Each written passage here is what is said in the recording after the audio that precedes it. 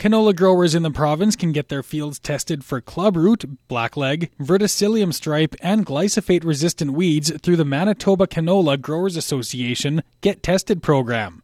According to Justine Cornelson, an agronomy specialist with the Canola Council of Canada, which works in partnership with the MCGA, these tests can help fight with future years and planning. She says she recommends growers test their canola fields for next spring, saying that if you're coming out of a wheat or cereal crop, you should get that soil tested right now to see what the spore load for clubroot is before you plant a canola field in it next year.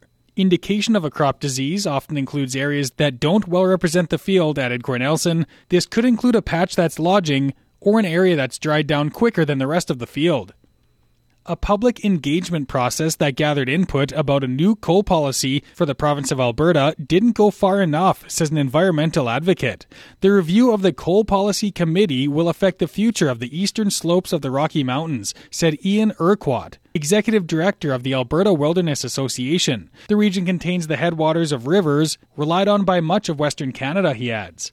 The engagement program, however, has been an overwhelming success, said Fiona Salke, Director of Alberta Energy's Coal Policy Secretariat. The email was shared at the request of Ron Wallace, chair of the Coal Policy Committee, that conducted the public engagement process. Alberta Energy Minister Sonia Savage last year rescinded a 1976 coal policy opening up much of the eastern slopes to potential open-pit coal mining. Selenium and calcite were determined to have affected waterways in 2012 in the nearby Elk Valley of British Columbia, whose coal mines are in the same geological formation as that of the proposed mines in Alberta. As a result, Teck Coal Limited was ordered to pay a record $60 million in fines under the Federal Fisheries Act in March.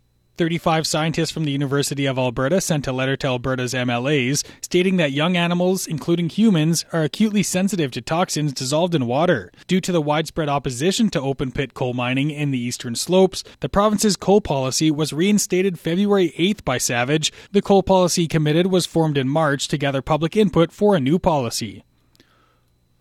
And a shortage of workers in Canada's meatpacking industry is not new. Companies in Alberta, Manitoba, Quebec, and elsewhere have struggled to recruit and retain workers for decades.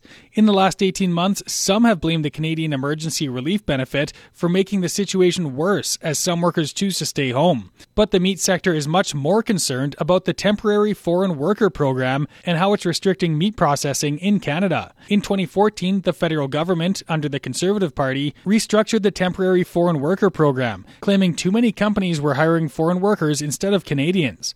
As part of the change, the feds reduced the number of foreign workers that a company can employ.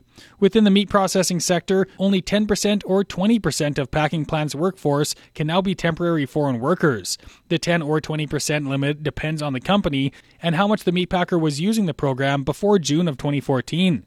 Now, a plant with 1,000 employees is limited to 100 foreign workers. If the plant is already at 100 foreign workers, the company must hire Canadians to fill vacant positions.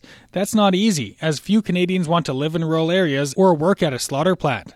The Meat Council wants the next federal government to adjust the 10 to 20% cap on temporary foreign workers so it's fair for all meat packers and allows the industry to succeed. For Golden West Radio, I'm Blaise Wozniak.